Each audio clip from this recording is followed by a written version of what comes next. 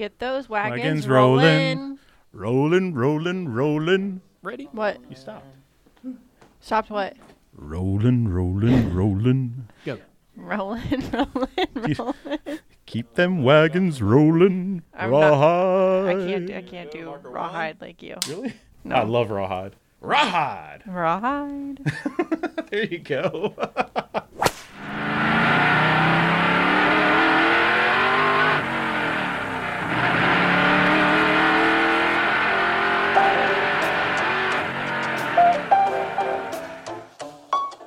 This is a production of Dirty Mo Media.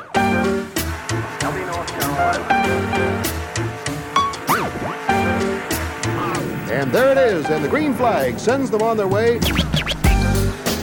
Is that we have a new leader, Ralph Earnhardt in car number 50 in the lead. Ralph Earnhardt in car number 50 in the lead.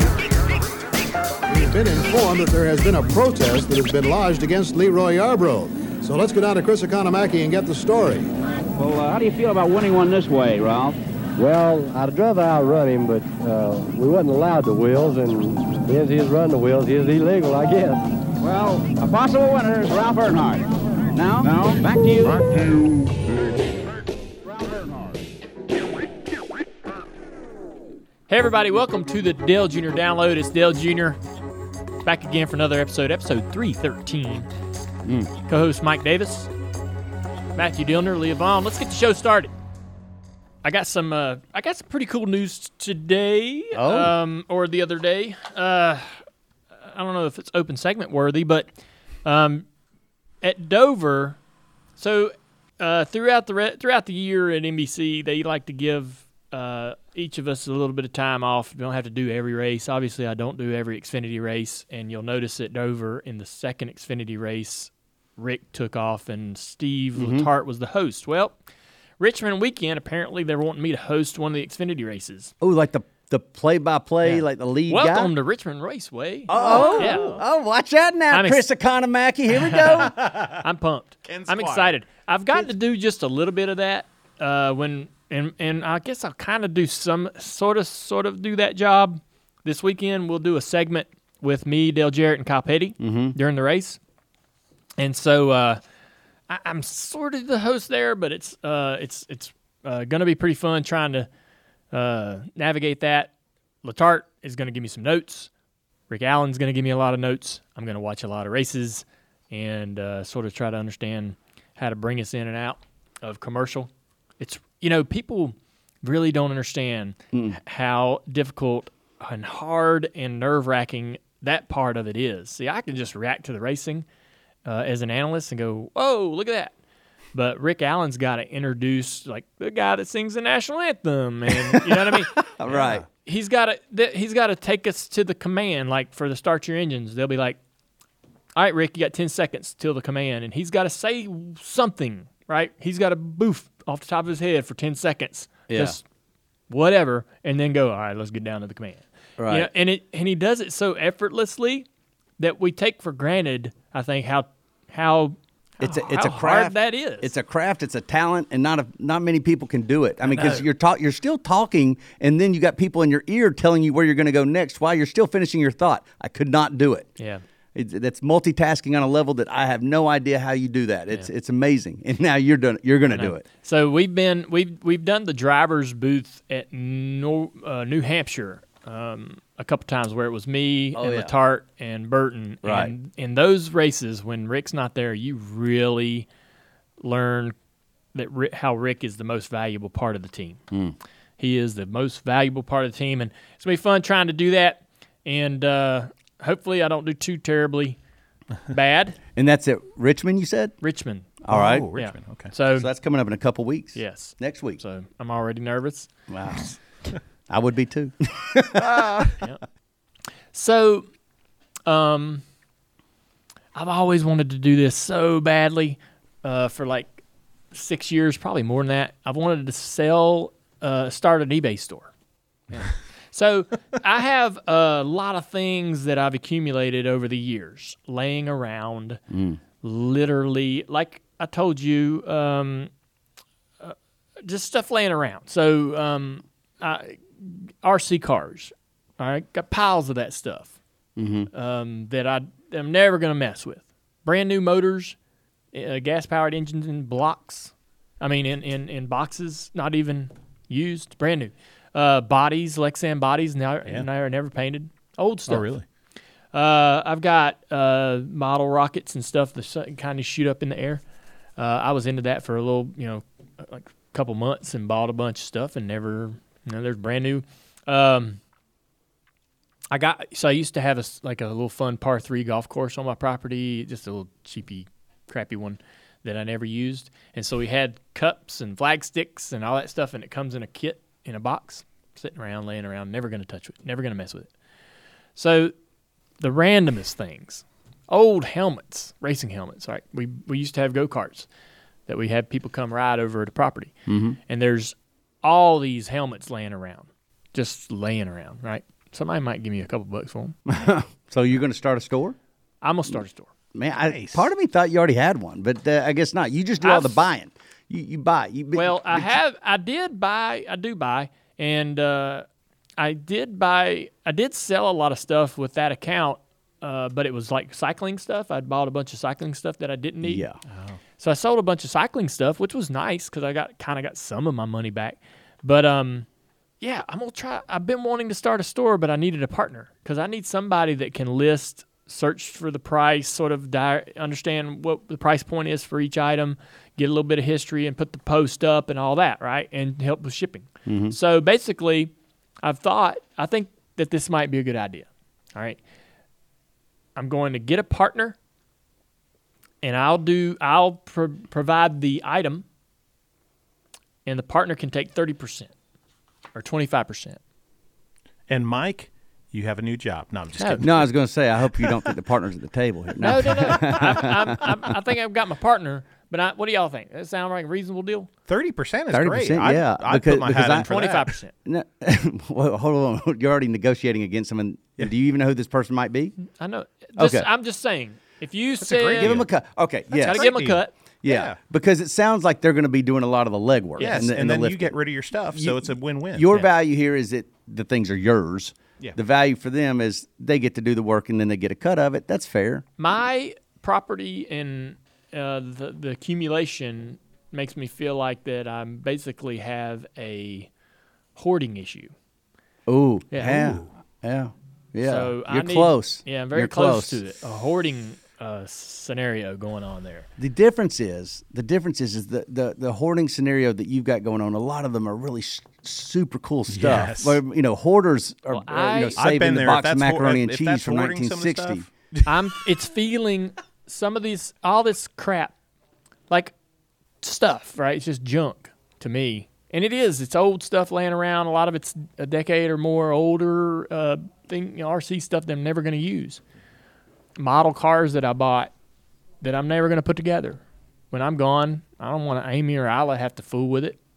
Garbage it, it's just not going to mean nothing. plus it's to still them. relevant now, so why not get rid of it so somebody can use it? So I'm gonna start a store and offload some of this stuff. I like it. Because I'm feeling some anxiety, like it's a ball and chain weighing me down. All the stuff that you have. Yeah, I'm There you pinned to this sort of geographical location due to the junk that's accumulated in that space. Maybe you are a just like hoarder. when you- By definition, hoarders are, it affects your life in negative ways. Maybe you Yeah. are actually hoarding. I think so. Just think when you clean your house, how good it feels when you sit there and you're like, look around. And so that'll be the same for you probably.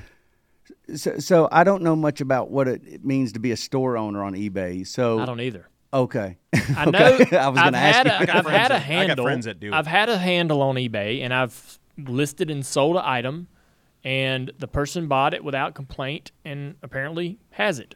Right? I've done that. Having a store on eBay is the next step. Okay.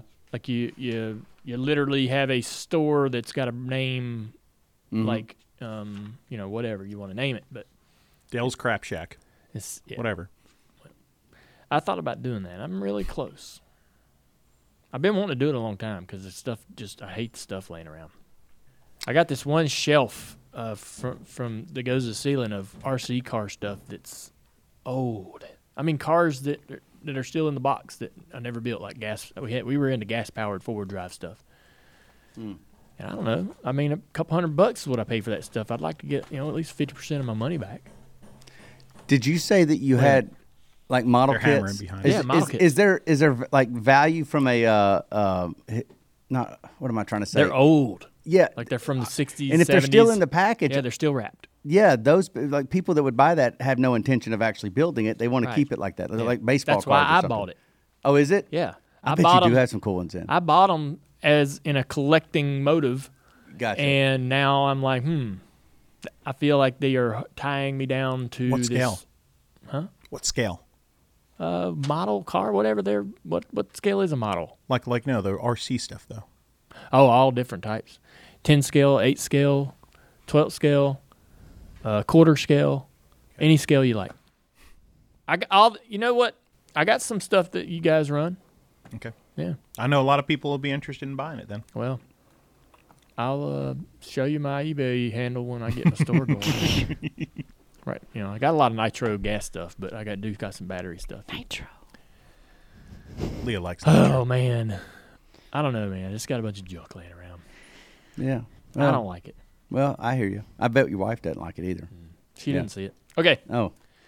Picture this. It's blazing hot outside and you need to head to work. You get into your car and turn on the AC to get the cold air pumping as soon as possible, but it doesn't work. Instead, blowing hot air out of your vents and directly into your face. No, your car doesn't hate you. This issue is commonly caused by low refrigerant due to leaks in the air conditioning system, and there's an easy all-in-one solution that will restore your cold air in no time. There's no need to go to the shop and pay lots of money when you can save time and money recharging yourself with AC Pro Recharge Kits. AC Pro Recharge Kits make restoring cold air easy for even those with zero DIY experience. And the AC Pro app offers clear, vehicle-specific instructions to help you get the job done in less than 10 minutes. So pick up an AC Pro Recharge Kit at any store selling auto products and confidently restore your car's cold air yourself today. Be a pro with AC Pro. Let's go. Let's talk about these playoffs. Cup Series obviously ended their regular season in Daytona. Going in the Cup playoffs. Who do you think's going to win the championship, Mike? Let's not go with the obvious Why? because that's boring. Oh, come on. I'm going Do you to think I'm going to tell you who's going it's to win. not boring? I'm going to tell you who's going to win it. I already know. You think? It's going to be Logano. Wow. Yeah, it's going to be Logano. That's my I think pick, too. Harvick edges out Hamlin. For some reason, I think, I know this has been sort of Denny's by far. This has been Denny's best year ever. And I think he comes very close. I just don't know if it happens for him. For some reason, I feel like I get this weird feeling that Harvick's going to, because Harvick's tied Kyle in wins, more than likely going to finish this season ahead of Kyle in wins, and I think that he gets his second title. This has kind of been Harvick quietly asserting himself as, one of the greatest. Yeah, and he's certainly the favorite. And I tell you what, that championship race at Phoenix couldn't set up any better for him if he's in that Final Four, because that is his track. Yes. Boy, I'm telling you, he mows them down there. Who's the dark horse? Well, gosh, I mean, listen, you could make an argument that any dark horse is anybody not named Harvick or Hamlin, frankly. But I don't know. Who do you think? I mean, so here's who you got in your you got The Harvick, guys that Hamlin. aren't highlighted there are non-winners. Right. So the winners are Harvick, Hamlin, Keselowski, Logano, Chase Elliott, Martin Truex Jr., Ryan Blaney, Alex Bowman, William Byron now after this past weekend, Austin Dillon, and Cole Custer. And then 12th through 16 is Almirola, Boyer, Kyle Busch, Kurt Busch, and then in 16 is DiBenedetto. Yeah. I think Ryan Blaney may be the dark horse for me. There you go. The guy's got a legitimate, shot at it. Well, I tell you what, I'm looking at these like the tracks that you go. The last four: Kansas, Texas, Martinsville, Phoenix. Yeah, what about I'm just trying to see if those tracks set up like are any of these You just drivers gotta are be known able for to- good success there. Well, you just got to get in. It's just it's just tough for those guys at the back there to. I know, think their whole Blaney's thing is got to a pretty make that. reasonable track record at Phoenix. Is Kyle I Busch? don't know about his is Kyle finishes, Busch but I a know dark that he's horse? qualified well. Is who? Is Kyle He's Busch a a dark no. horse since he hasn't won I this don't year? think He's so, not the man. dark horse. He- He's not. they He just- doesn't qualify as a dark horse for Okay. me because he's They- defending champ. Yeah. Who are the four drivers that don't make it out of round one? Ooh, that's a good question. Mike, DiBenedetto. 2, Oh, 3 more. I disagree. I know you do, but I'm going to say, you know what? It's Cole Custer. Austin Dillon. Oh, this is a good one this Do year. we want to say Kurt? I don't know. I don't like know. I think Kurt, he's gonna man. be fine. Is pretty solid. I'll say Dillon, Custer, Boyer, and DiBenedetto.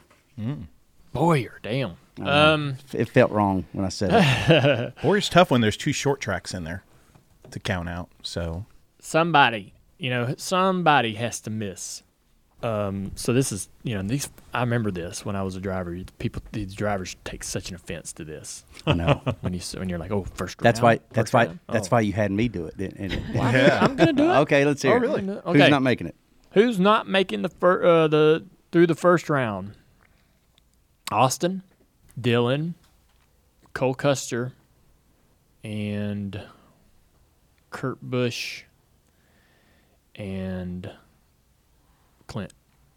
So I think the same except for Matt. Right. You're saying DiBenedetto will make it. Yeah, I think for some reason I feel like he might. Kurt won't. I might be wrong about that. I don't know. It's tough. What I guess the last question before we wrap that up is who's one of the top guys you think's vulnerable of missing to getting knocked out in the first round? Oh yeah. Well, give me a guy maybe. Give me a guy in the top 8. Let's go even harder. Top 7: Ryan Blaney, Martin Truex Jr., Chase Elliott, Joey Logano, Brad Keselowski, Denny Hamlin, Kevin Harvick. Which one of those is most vulnerable to missing the first round? I think it's easily Joey Logano, only because it's 2 short tracks and he's had a target on his back from some, even though he's my championship These drivers pick. don't run into each other. These Well, drivers don't target each other. They should. Well, they don't. I know. So blows that theory could out be. of the water. You think somebody's going to get some payback? It could happen when you got 3 physical tracks, 2 real physical tracks there. It could. All right. Wishful thinking. You think it's Joey? Not against you're Joey. Wishing? Not against Okay. Joey. I love think Joey. You just said Contact. that. I think you just said that. you said Joey because you don't think he has a good spotter. What did you just say? He said, "I wish Joey I think would Joey's get going to win wrecked." the title, but he's the biggest risk He of said, those "I wish top Joey guys. would get paid back some of the stuff that he's done. He No. deserves to get crashed." I'll say Truex is an answer to your Okay. question. Truex. All right. I'm going to say Brad Keselowski. Yeah. The 3 races are Darlington, Richmond, and Bristol, and so anything can just happen at those tracks. I'm telling you. So, you're right. Yeah, Brad. I shouldn't have said Brad. He could go win Darlington. Yeah. Definitely. Yeah. And Bristol. I'll stick with it. I said it. Okay, you said it. All right. All right. NASCAR history and heritage come alive at the NASCAR Hall of Fame. Celebrate my fellow inductees Donnie Allison, Jimmy Johnson, and Chad Canals with their class of 2024 artifacts enshrined in the Hall of Honor. Don't miss the Ford Performance Showcase. It's a new Inside NASCAR exhibit that showcases the Ford Mustang's next-gen car through its design and innovation. The latest edition of Glory Road explores over 75 years of racing history with its cool 33-degree banking and 19 cars on display. On Mondays and Fridays, there's guided tours that take you behind the scenes with incredible stories and access to a NASCAR Hall of Fame insider. Or you can explore the hall at your own pace with the new mobile hub. It's a digital experience. Get behind the wheel of a realistic iRacing simulator. Or you can learn how fast-paced pit stops work with the Pit Crew Challenge. From the legends who shaped the sport to the new heroes earning a spot in the record books, the NASCAR Hall of Fame delivers an unforgettable experience. Book your visit to the hall today at NASCARHall.com. Okay, Ross is entering. Ross Chastain. Let's get him in here. All right, there's Ross. There he is. Oh my gosh, we did it! Bring that baby over here. Is it time? You're going to bring a watermelon, aren't you? It's time.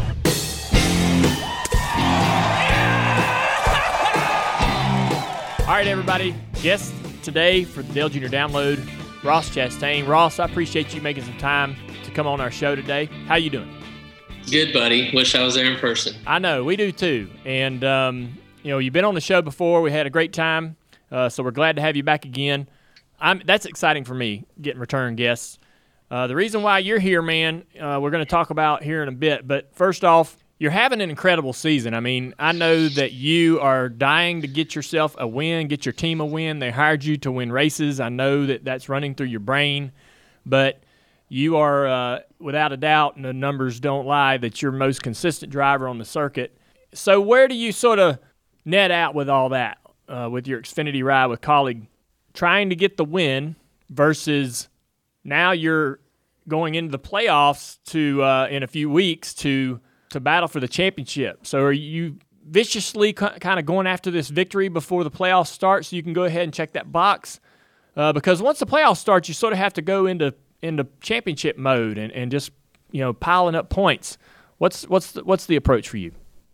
Man, I don't know how to change, to be honest. I've heard guys forever growing up watching this sport talk about points racing and looking at the bigger picture, but especially now with no practice and qualifying, we just get these cars in a race. So for me, it's just about putting together lap time. And for myself, I feel like I try to put like quality, high percentage passes and moves together. Now, I did not do that this past weekend. No, I think once we, down the stretch here, I just try to drive my race car as fast as I can and put it in the best spots and manipulate it as best I can. And that's not going to change a whole lot. Now we have Talladega in our playoffs in the Xfinity Series, which is new. So, I don't know how I'll handle that race. It'll probably depend on the point we're at in the points. Last year in the Truck Series, I was able to get in late, but get in and run for a championship there is my first real quality effort. And I got to Talladega in their playoffs in the Truck Series, and I was just like, well, if we crash, we crash. And that was a terrible mistake. I should have been a lot more conscious of the situation I was in. We barely made it through that round because I put us in a big hole, so going for the win. So probably have to look at that race at Talladega a little different. We don't need to be, that high risk pass at the end. But all the other races, all the downforce races, it truly is. I don't really know how I would drive different. How do you look at your career where you are now? I mean, are you still sort of pinching yourself, or is that kind of worn off and now you're like focused on this path because you sort of got you might not feel this. It's funny because he will probably feel completely different than the perception that I have of his situation. Like my perception of your situation, and I think this is probably common for most people, is that you've kind of finally gotten some roots in a reasonably great race car. I mean, this is a great race team that's grown a lot over the last couple of years. So you're in a winning program, and it appears on the outside that you have some real stability and a sort of understanding of a path, right? But I bet, and I'm gonna just guess, that you don't feel that security. You still feel like you're grinding and striving to survive, to make a career out of this, that you don't trust, I guess, that you have that stability and that. But you can kind of tell me, are you less anxious about your future than you might have been a year or two ago? Are you more confident that you might, this might kind of work out and lend itself into a 10, 20-year career? Because I remember when we talked on the show, you were like, I might go home. I might not, this might not work out. I might be doing back at the family business in Florida one day. So how do you feel now? Because it looks stable. It looks secure, and people really see you as one of the bright prospects in our business. Well, I'm glad that we are faking it till we make it in a good way. Man, we are. So if we back up, and I don't want to get too far down this road because it's a tough subject for me and a lot of people. But the last time I was on your show, right, we really had the world by the tail. Yes. And a lot changed in a short amount of time. You had just announced that week the DC Solar sponsorship and the full ride at Ganassi in the Xfinity Series, and then he was on our show. Mm-hmm. And you were feeling great. Yeah, man. I mean, I think we joked about getting the stuff tattooed and all that, and even a step further, the day that it technically all happened out west. Dale, you and I mean, it's a day that normally I would have never remembered. I mean, other than you're a great guy and I love eating sushi with you, but we went and ate lunch on a Tuesday, and I had you sign 2 of your books for my grandmother's. Yep. And it's a day that I'll never forget because that's the day that the raid actually happened. And it had already happened that morning, and I didn't know yet. Wow. And here we are eating sushi. And I mean, like, that's a day that I'll, just it stands out in your mind, right?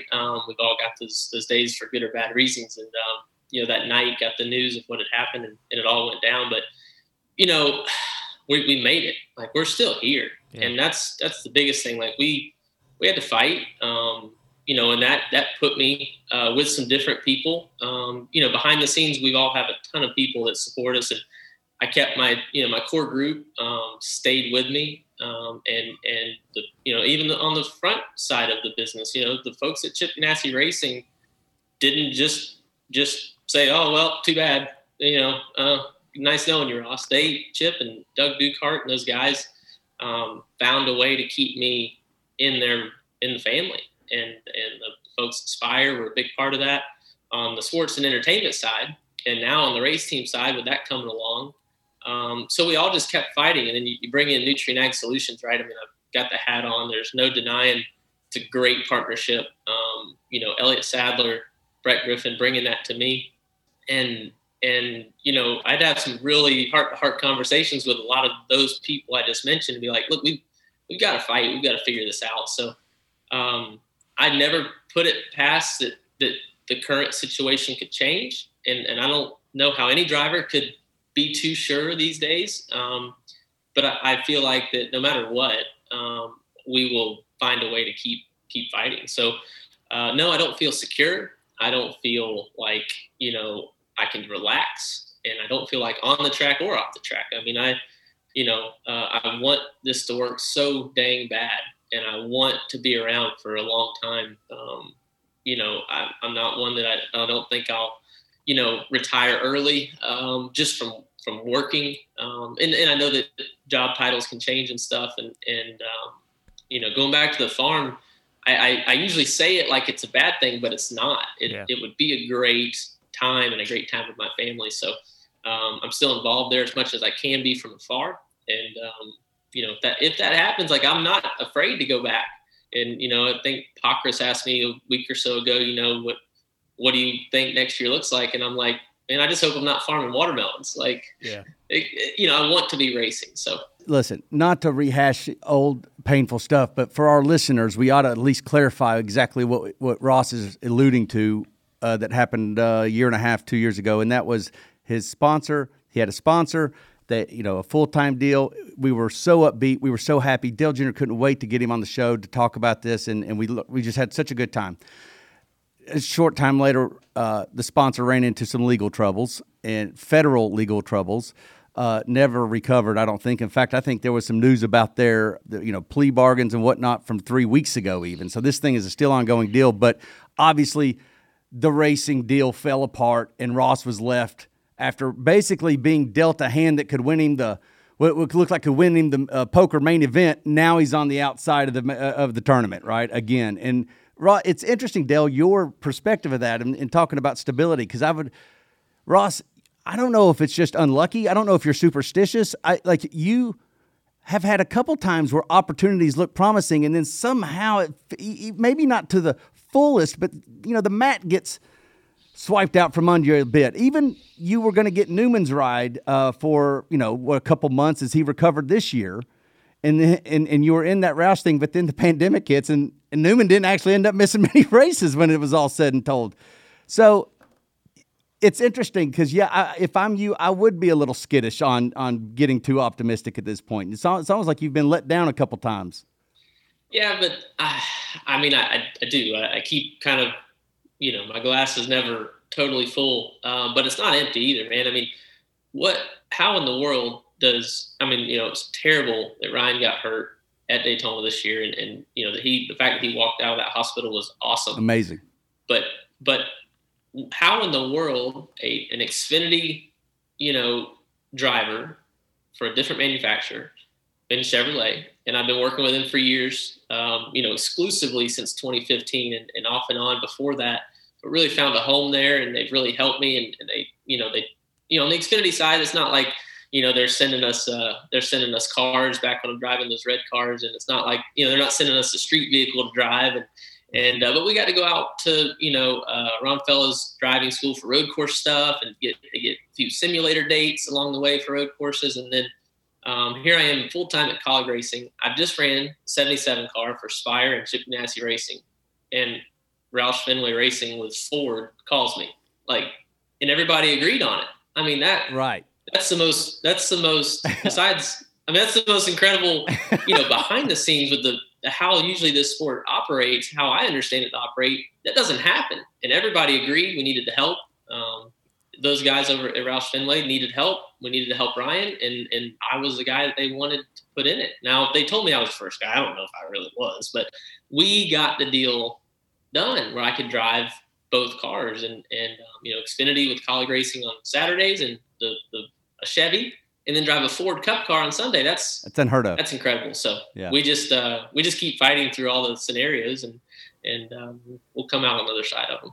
In a really tight sort of short period of time, you've raced for Roush, Spire, been behind the doors at Chip Ganassi, racing for colleague Johnny Davis.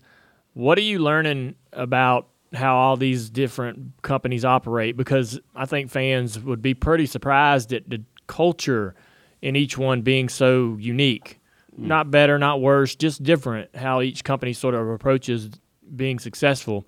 You're learning that from a lot of different companies in a really short time, and has that really surprised you? It kind of surprised me. I thought for the longest time that every race shop's the same. There's race cars in there and guys that building them, and there's what could be different, but there's from the top down, from the owner down, there's a real change from shop to shop. Yeah, for sure. I relate it to something I heard a long time ago, but that there's no bad employees, there's just bad bosses, and I believe that. And like you said, there's not one really any better or worse than the next shop, but you're right. It all starts at the top, and just how they, just being friendly and being truly nice to each other. And yeah, we all have a business. This is a business, right? It's a huge sport, huge, way bigger than just any of us in particular. So for me, I just try to find my spot in each group and just fit in the best I can and provide whatever I can provide, right? I mean, I'm a race car driver, but how behind the scenes can we do different programs, and can we leverage relationships, just trying to work to make it where I can drive a race car, and however, that best suits each team. I've always got a lot of ideas, and I've got people that have a lot of ideas of how we can move the ball forward, and just trying to fit into every group though is probably the biggest thing that I've learned is I can't walk into the same group with the same attitude. You kind of got to mold to fit in, and I feel like as public spokespersons, as we all are, we're held to a little bit higher standard, and we've got to rise to that, even if it's uncomfortable. I think that you said that you have a hard time kind of understanding how to change your approach to racing when it comes to going all out, trying to win this race, or man, I really need to finish to get these points.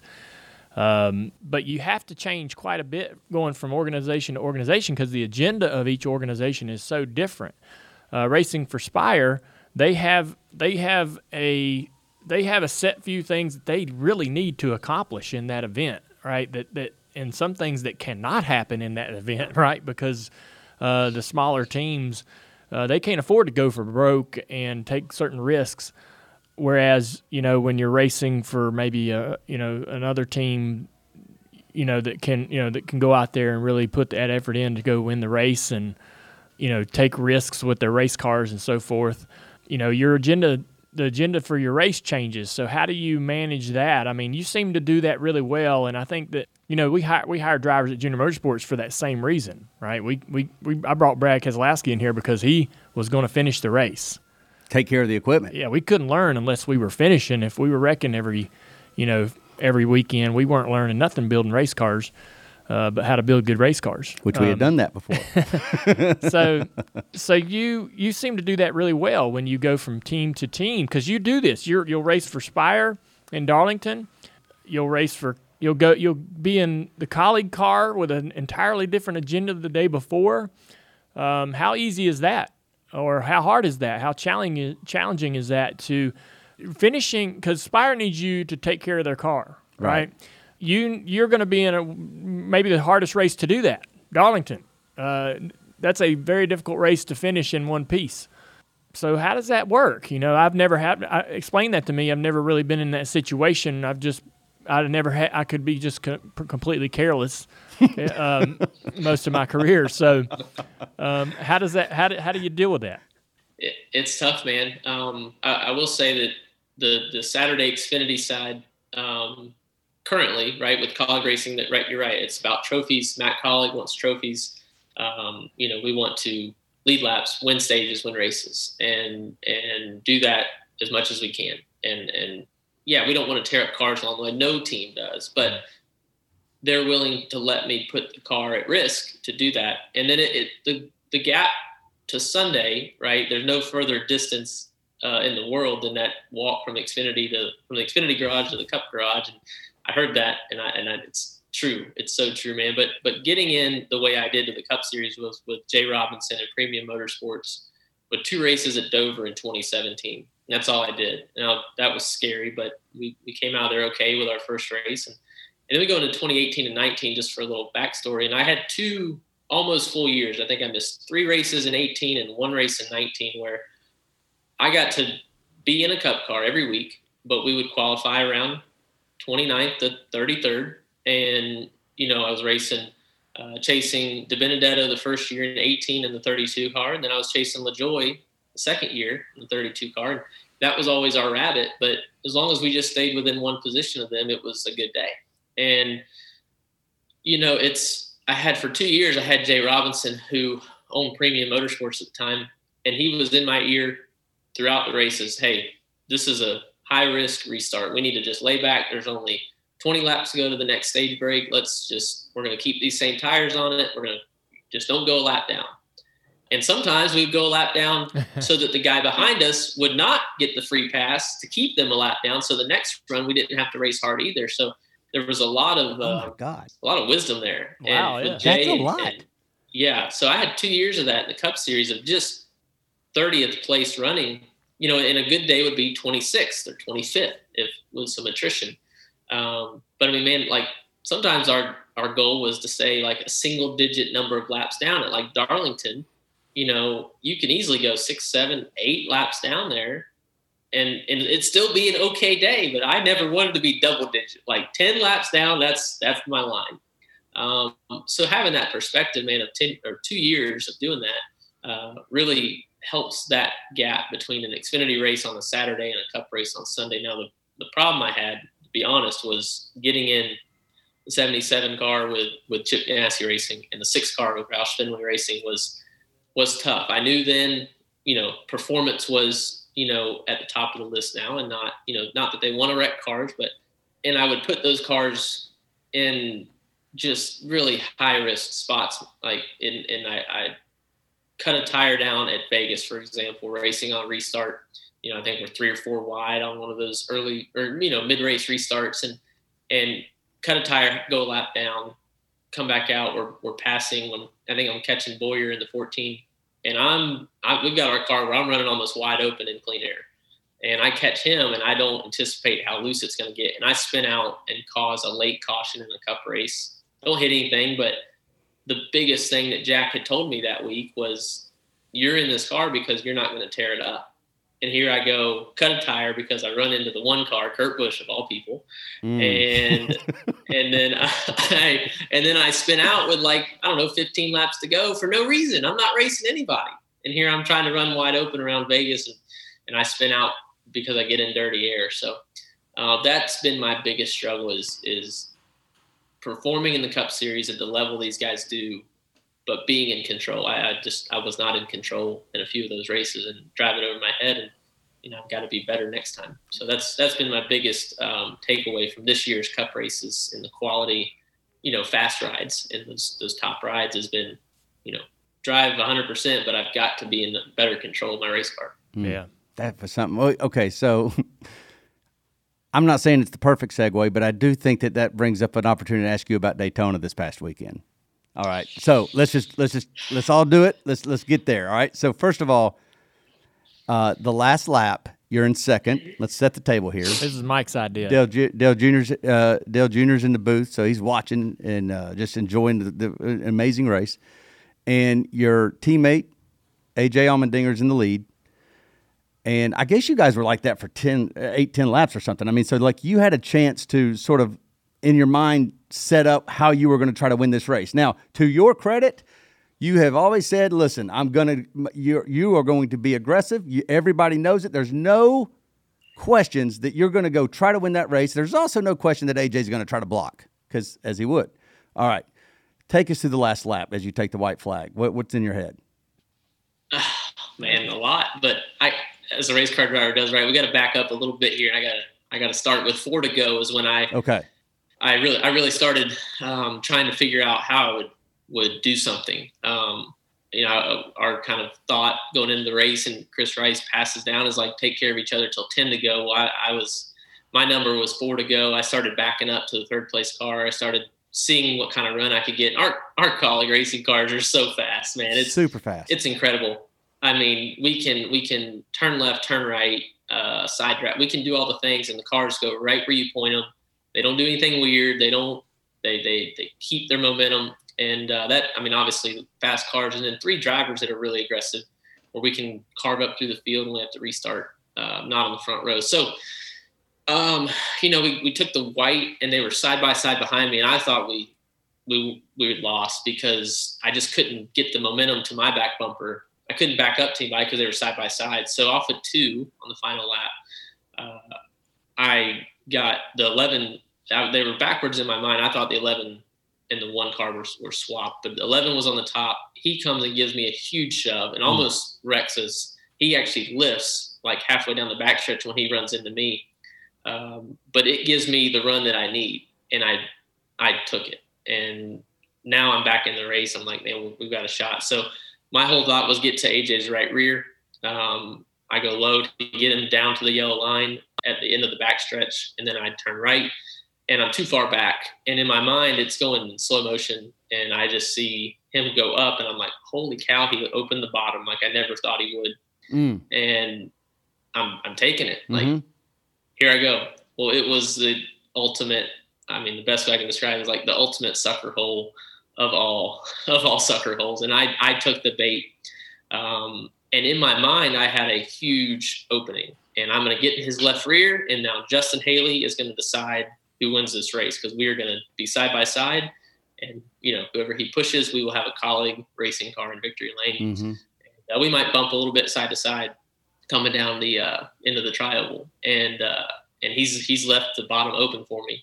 And as soon as I thought that, here he is blocking. And I just wish he would have done it more aggressively. The problem was I took the high risk move to get there.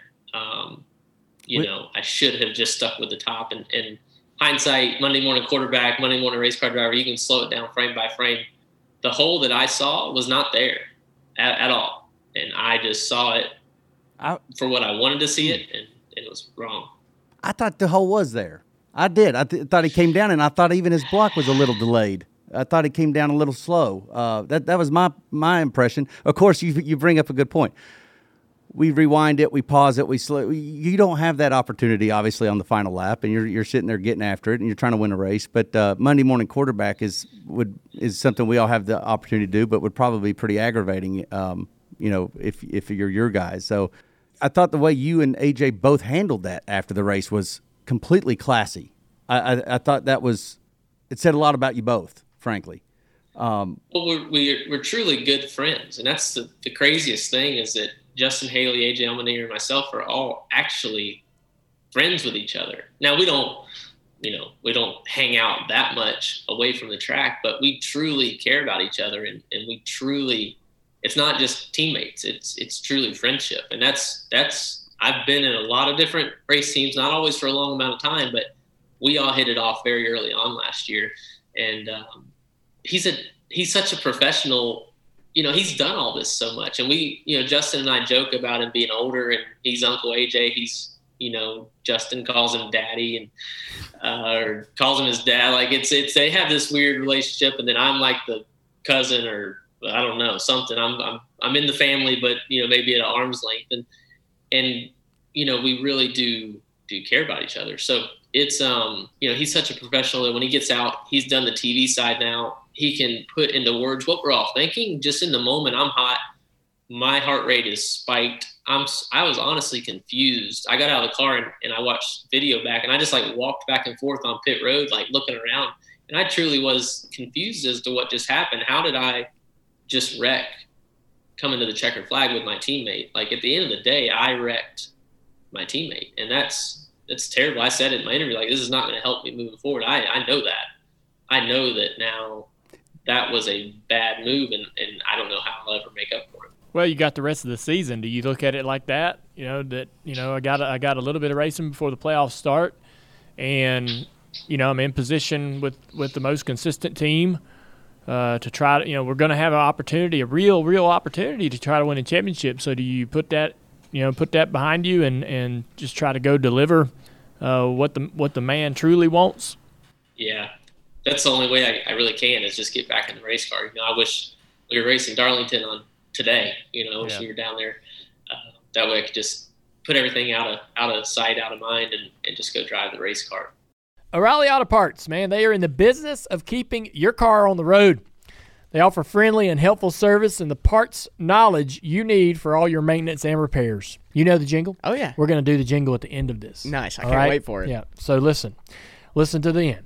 They've got thousands of parts and accessories in stock, either in store or online, so you never have to worry if you're in a jam. The team at O'Reilly Auto Parts can test your battery for free, in or out of your car. If it needs to be replaced, they'll help you find just the right battery for your car. Need your windshield wipers replaced, a brake light fixed, or a quick service? They'll help you find the right part or point you to the nearest local repair shop for help. Whether you're a car aficionado or an auto novice, you'll find the employees at O'Reilly Auto Parts. They're knowledgeable, helpful, and best of all, they're friendly. The professional parts people at O'Reilly Auto Parts are your one-stop shop for all things auto do-it-yourself, and you can find what you need in-store or online. Stop by O'Reilly Auto Parts today or visit us at O'ReillyAuto.com. That's O'ReillyAuto.com. O'Reilly's Auto Parts. Ow! You better put that in there. We mentioned Spire, and we've got a car sitting here behind us. You're going to run a throwback. Darlington is the throwback weekend. Everybody comes with a great plan, and Spire's no different. So first off, explain your relationship with Spire, and you don't run every weekend for the team, but it seems like whenever they need you, you're part. You jump to the. You jump into the action and get in there and do the work. So talk about your experience with that and what you get out of that. You're racing full-time in Xfinity Series, but you also get to drive this Cup car. And I guess, if anything, as a driver, you get to stay on top of where the Cup Series is. I know they got a new car coming in another year or two, but I think if you don't run this car, then, the next time you get a Cup opportunity, you're just kind of way behind and having to play catch-up. So otherwise, what do you get out of these one-off sort of racing in the Cup Series every other week or so? Well, the biggest thing is probably the confidence that a Cup team, wants me in their car, and they want to put tires on it and put the best effort they can, right?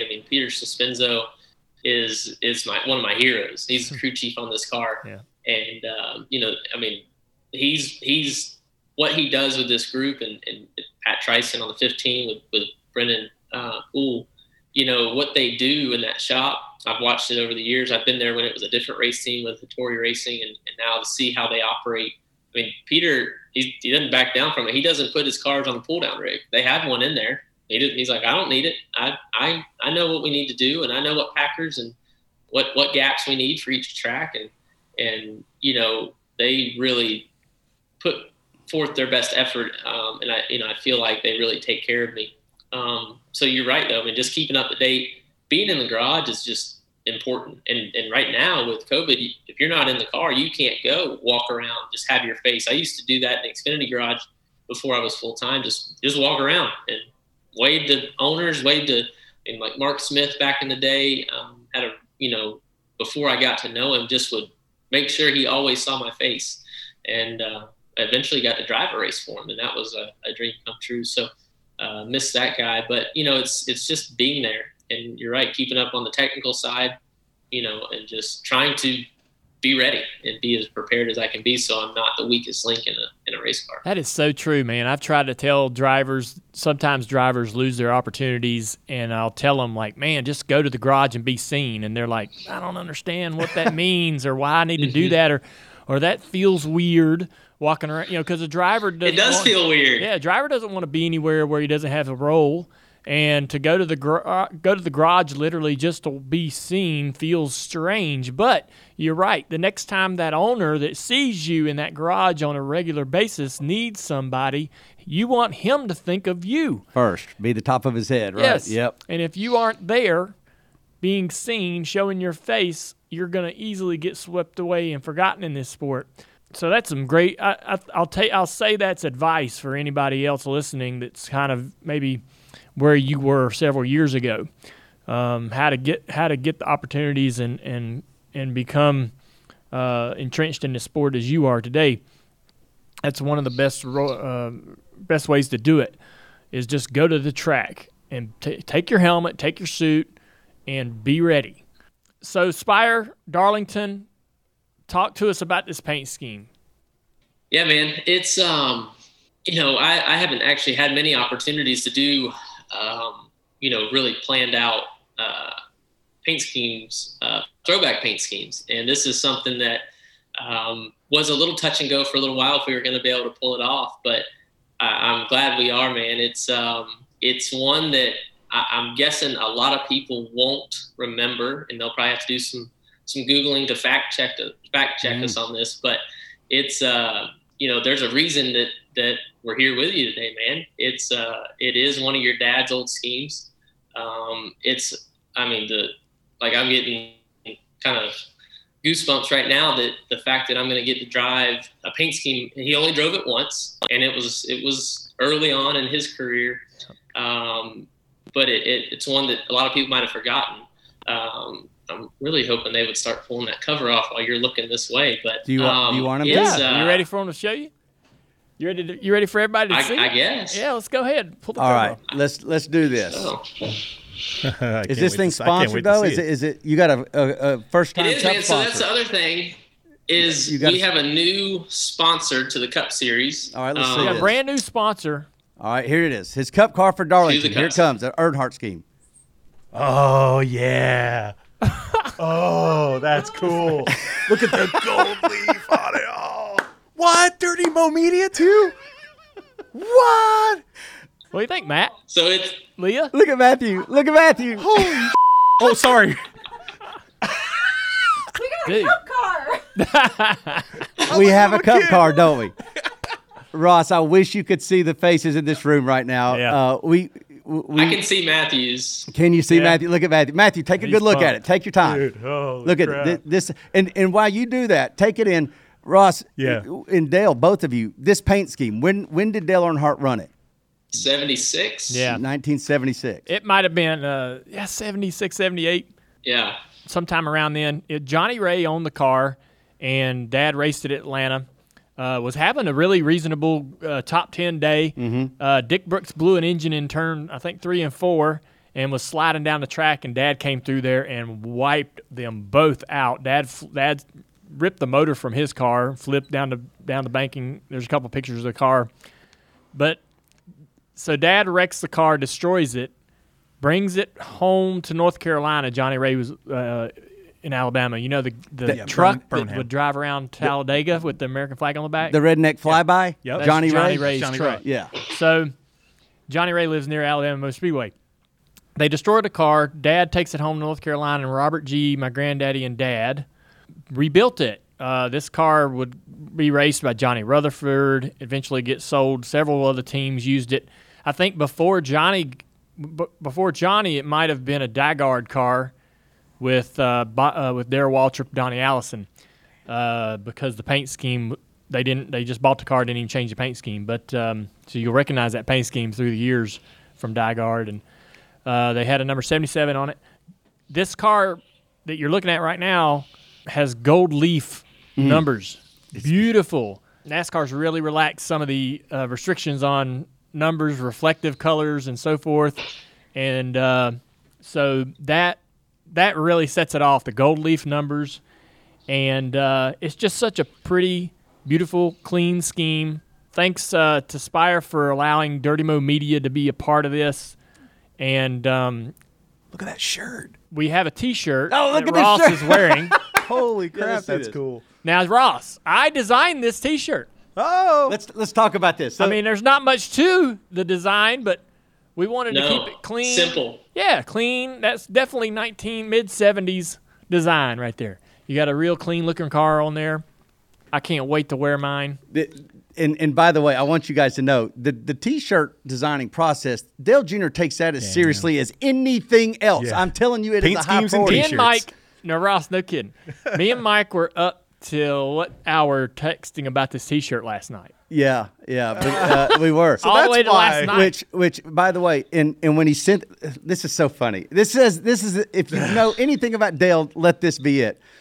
We've got graphic designers in the house. We got good ones. Man, I'm telling you, Ryan Williams, he can design with the best of them. He comes up with some fantastic little designs. I mean, just wait, we're going to have T-shirts. We're going to sell them, by the way. DirtyMoMedia.com. You'll be able to buy these shirts. Dale Jr. says, no. I got the design. And he comes back and he texts us, well, was it an actual T-shirt that was, or was it just a graphic? Image, yeah. It was a graphic with no of a car. And it had no character lines. It basically, the way you could describe it is if you are into cartoons, think of the way South Park does their graphics. That would be this, like no character lines, just the draw. And man, if it ain't the cleanest, coolest looking retro like T-shirt. Yeah, it's not too busy. It's something you'd wear at a bar, man, instead of those crazy T-shirts. The car, the car has all the character lines on it, it's too modern of a design to sort of mimic that retro 70s look, you know. So we stripped all of it down. It's really clean. Plus, the colors, the red, white, and blue, the sponsor and all that pop really well with all that stuff gone. So I just want to say, thank you, Ross, for number one for driving this car this weekend. You know, I know Spire feels the exact same way, but we here at Dirty Mo Media are so lucky to have a driver your caliber behind the wheel. Amen. And I mean that because we had a lot of conversations internally about that, and we were hoping to get the opportunity to work with you.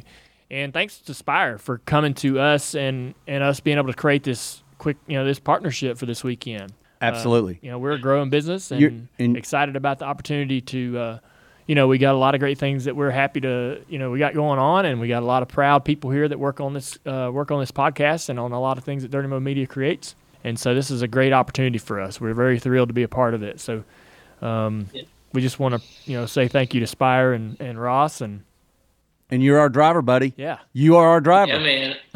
You carrying the torch. Yeah, it's a dream come true, man. Just get to run in this cup race at Darlington.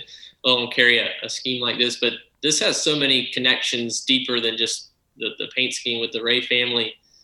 For me, Kevin Ray, his son, is a part of Spire, is a part of the family, and what's crazy is I actually interviewed with him back when Tom DeLoach had Red Horse Racing in the Truck Series, and Kevin was the president, I guess. I don't remember his technical title, but I interviewed with him at another sushi place in Mooresville back in like 2012, and I actually ordered a hamburger. Like I remember I ordered a hamburger at the sushi place, and he just looked at me like, the world, like, you want to drive one of our trucks, but you don't even order sushi at a sushi place. At a sushi place. So from there to growing when Red Horse, when Tom shut that down, to having Kevin be, helping on a lot of things. I actually did not ever get to meet his dad, but it's just something that having this connection to him, hopefully he's proud of this as well. And, it's just, we're just trying to fight, man. And we appreciate you guys letting us do this. And I mean, the simple t-shirt, it's awesome. We need to have a few cold ones over it and celebrate this thing. Yeah, it's a great shirt. We're going to try to get some toddler size made for Isla. And Amy likes the shirts. She wants the toddler size. But I'm pumped. It's a great looking shirt. Kevin and me we used to ride three-wheelers out at his dad's place in Alabama on that, when we'd go to Talladega race weekends. So me and Kevin used to hang out quite a bit. So we had I know Kevin really well. And, man, they had a dirt team that would go race over to short track at Talladega short track. They had dirt cars. I mean, Kevin's dad was they were a cool family. This is kind of a tribute to a lot of different people, I guess, in a way. And Johnny passed away last year. Did we mention that? I think he passed away last year. No, you're right. There's all kinds of historical connections in this. By the way, I've caught you guys doing this too, but I keep peering over. I just can't stop looking at it. It's like we're at the maternity ward in the nursery looking at our baby for the first time. We're all just like, look at this. This is so pretty. I mean, this is really how it feels right now. Damn, son. Damn. So we tried to keep it, like the simple design. I guess it's as true as it can be, with nothing on the hood. But let's talk this about thing that. will have die-cast made as well. Oh. So we know that. We know Plan B Sales are going to have that. That group is like family to us as well. So you can't see it from here, but they're on the deck lid. They're on the back bumper as well. Knowing right now we're going to have die-cast. Yeah. Oh, we're going to have two types of die-cast. Joe Mattis made sure that I knew that there was going to be autographed die-cast and then the regular die-cast. So you guys get ready because y'all be doing some signing. I'm glad you mentioned the hood because when I sent over a scheme, I think it was at the end of last week, Dale Jr. replied to me. He's like, y'all didn't put the logo on the hood? And I'm like, hey, Dale Earnhardt didn't have a logo on his hood. And so we're not. And I wanted to make sure that if we had anything to do with it, we were going to keep this car exactly like it was in 1976. And that's a pet peeve of mine, is that people, all do these unveilings and, hey, this is our throwback car, but then they make it look like a billboard and you can't even tell what car they're trying to throw back to. This one, you know where it came from. Straight out of 1976. Truth be told, I wanted to slip Melon Man brand on the hood. And as soon as I thought it, I was like, what am I thinking? I can't do that. But we had to keep it simple and keep it true. That's awesome. Well, y'all did an amazing job. Spire, congratulations, man. You have hit a home run. I'm such a finicky or I'm very judgy about paint schemes and designs. Yeah, I had no idea. I can admit that. And, I don't know if people really want to hear my opinion. Probably not. But I have an opinion about every single throwback that'll be out there this weekend. You guys are in the top shelf right here with this one. And I know I'm not, Dad drove the car. I'm not being biased. This is so well done. It looks like the real thing on a modern shell. Just so well done. Congratulations on a job well done on that, and just look forward to the race, man. I know you got a busy weekend. Again, as a driver, I know how busy you guys are. Y'all are pulled in so many different directions, and doing Zoom calls all weekend long for media, for your race team, trying to prepare and think about what you got to do. I know you got two big jobs to do this weekend, one for Colleague, one for Spire. And I'm looking forward to seeing that race car out on the racetrack. It's going to be beautiful, man. Thank you. Yeah, thank you, guys. I wish I had three. I wish I was running the truck race as well, but two will have to do, and I'll sleep good Sunday night. And, it's the challenge of running this Cup car around here and keeping it clean is not easy. So I'm looking forward to the challenge. So thank you guys again for letting us do this. Well, I know Spire wouldn't want this, but if you do actually get you a Darlington stripe and they need to put another side on it, I'll take the striped up side. We'll put it in the studio. I'd love to have some sheet metal. So I'm gonna go. Oh, the 77 brushes the wall. You're like, all right. Yay! I'm gonna get that door. Yippee! Give me that door. Spire gets the left, we get the right. Hey, they all do it. Oh man! All right, man. Have fun this weekend. Thank you, Ross. Yeah. Thanks, guys. The Dale Jr. Download is brought to you by ZipRecruiter. You going to any concerts this summer, man? I am. I'm seeing a concert in June. Hardy and Kip Moore. Love Hardy. In Charlotte. I was so stressed getting the tickets. I'm going to be front row. I'm in the pit. When these tickets go out, man, I am online as soon as tickets open. I don't want to miss a thing. Yeah, you got to act quick. Yes. And when you want the best, you have to act quickly or someone else will get it instead. It's like if you're hiring for a business, you want to find the most talented people for your open roles before the competition scoops them up. So what's the best way to do that? ZipRecruiter. ZipRecruiter finds qualified candidates fast, and right now you can try it for free at ZipRecruiter.com/Dale Jr. ZipRecruiter's powerful matching technology takes center stage to identify top talent for your roles. Immediately after you post your job, ZipRecruiter's smart technology starts showing you qualified people for it. Amp up your hiring performance with ZipRecruiter and find the best fast. See why 4 out of 5 employers who post on ZipRecruiter get a quality candidate within the first day. Just go to this exclusive web address right now to try ZipRecruiter for free. ZipRecruiter.com/Dale Jr. Again, that's ZipRecruiter.com/Dale Jr. ZipRecruiter, the smartest way to hire. My favorite part of the show is here. That's right. It's Ask Junior, brought to you by our friends at Xfinity, podcast partner and premier partner of NASCAR. Let's hear what you guys have sent at Xfinity Racing. First question coming from Graham Wilson. He says, "Hey guys, love the podcast. I listen while I'm driving my truck here in the Pilbara area of Western Australia. Dang. I bought myself an RV over in the U.S., and once COVID is over and I can get out, what would be the best NASCAR race to watch and camp at?" Watching and camping. I'm Bristol night race. The camping in the Bristol area is a lot of fun. Rolling hills, great campgrounds outside that racetrack. Going to be a lot of people excited to be there, so the atmosphere will be great. And there's you can get around and walk around the campground and sort of see a different vibe as you walk around the circumference of the racetrack outside. And there'll be stages with, I'm assuming that if we all get back to where we want to be, there'll be a lot going on outside the racetrack that you'll enjoy.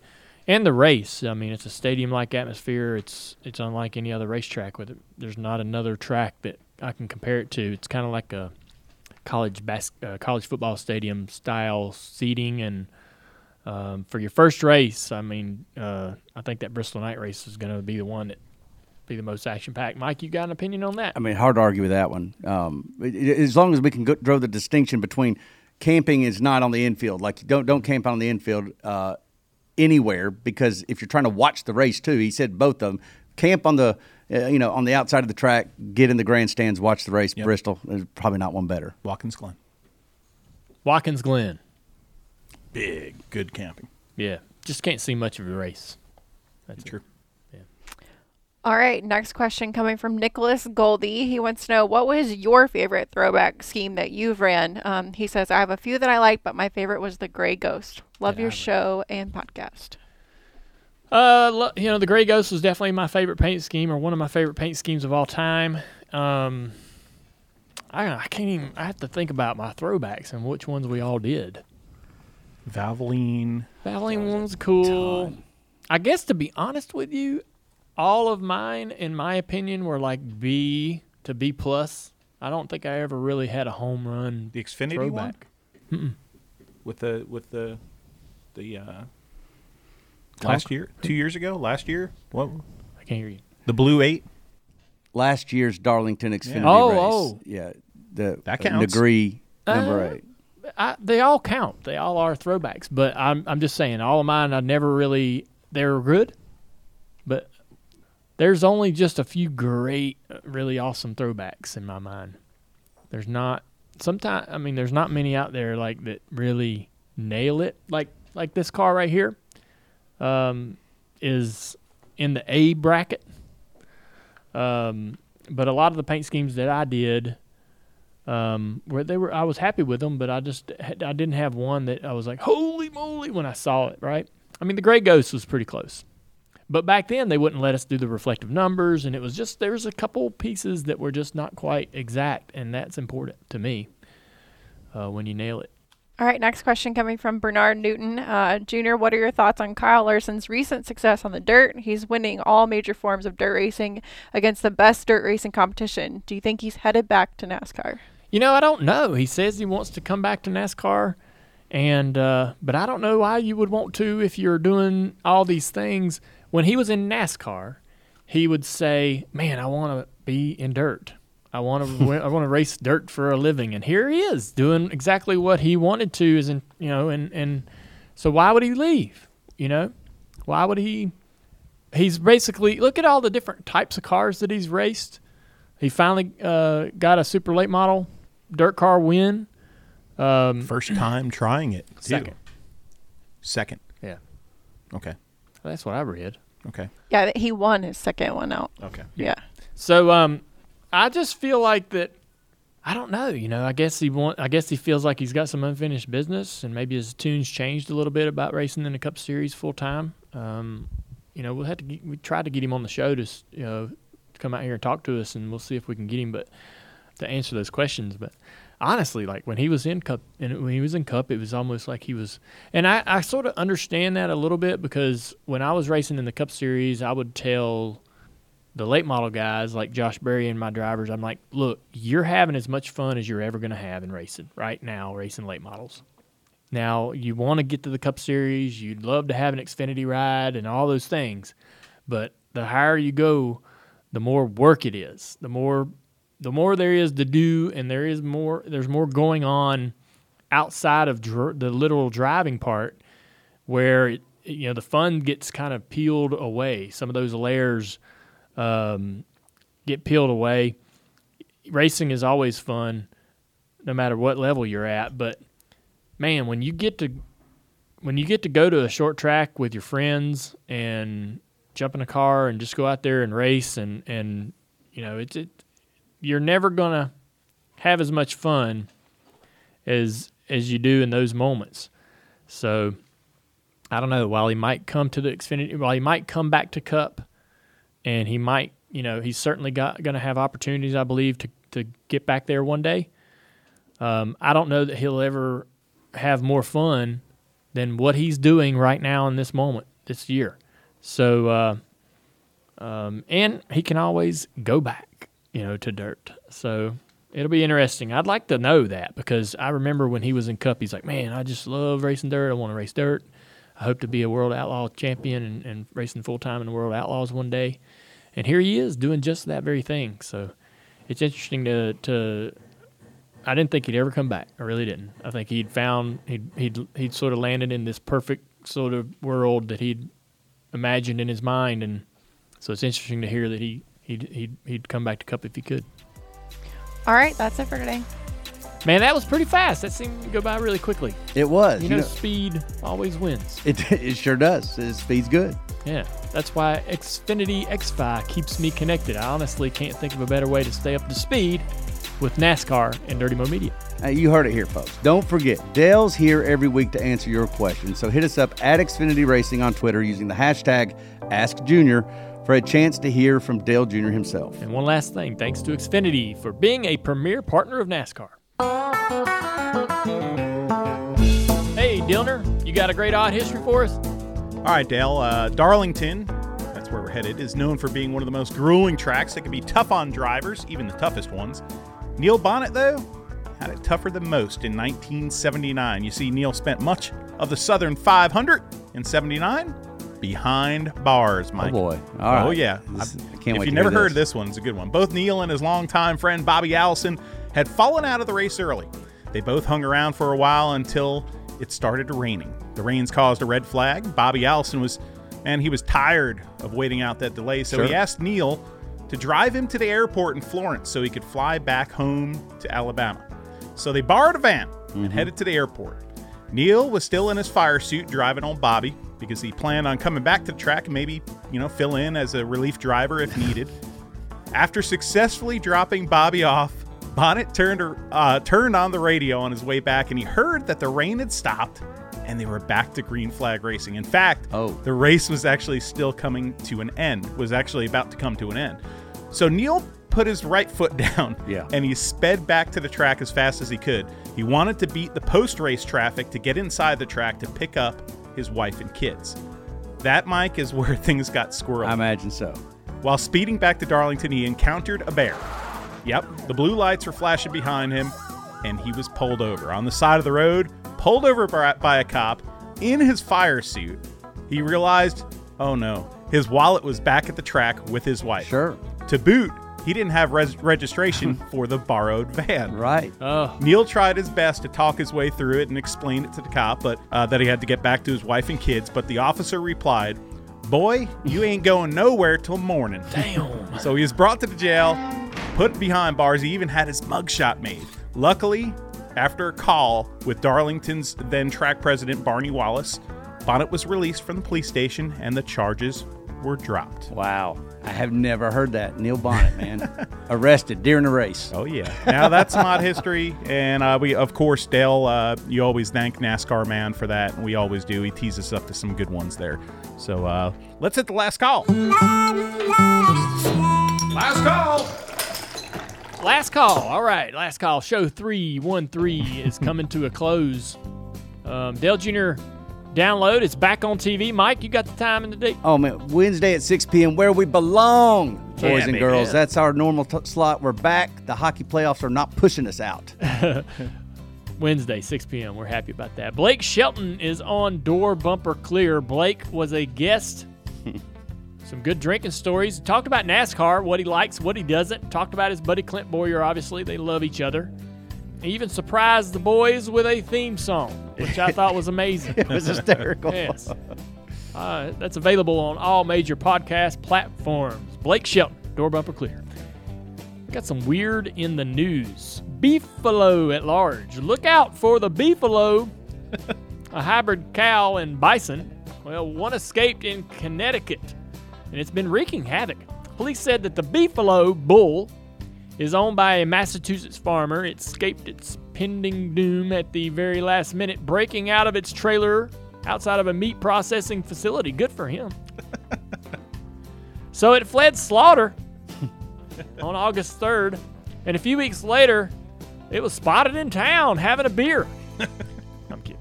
A brief capture attempt was called off when the animal displayed aggressive behavior. He put his dukes up. Right. He knew what's coming. Hey, they saw him out. They saw him outside the bar shoving somebody. Yeah, he's being aggressive. Starting to fight. Right. So he got away Again. despite a considerable effort to find the beefalo. They used drones to go after this guy. Goodness. The crafty beast is still at large. Wow. There you go. Bullwinkle.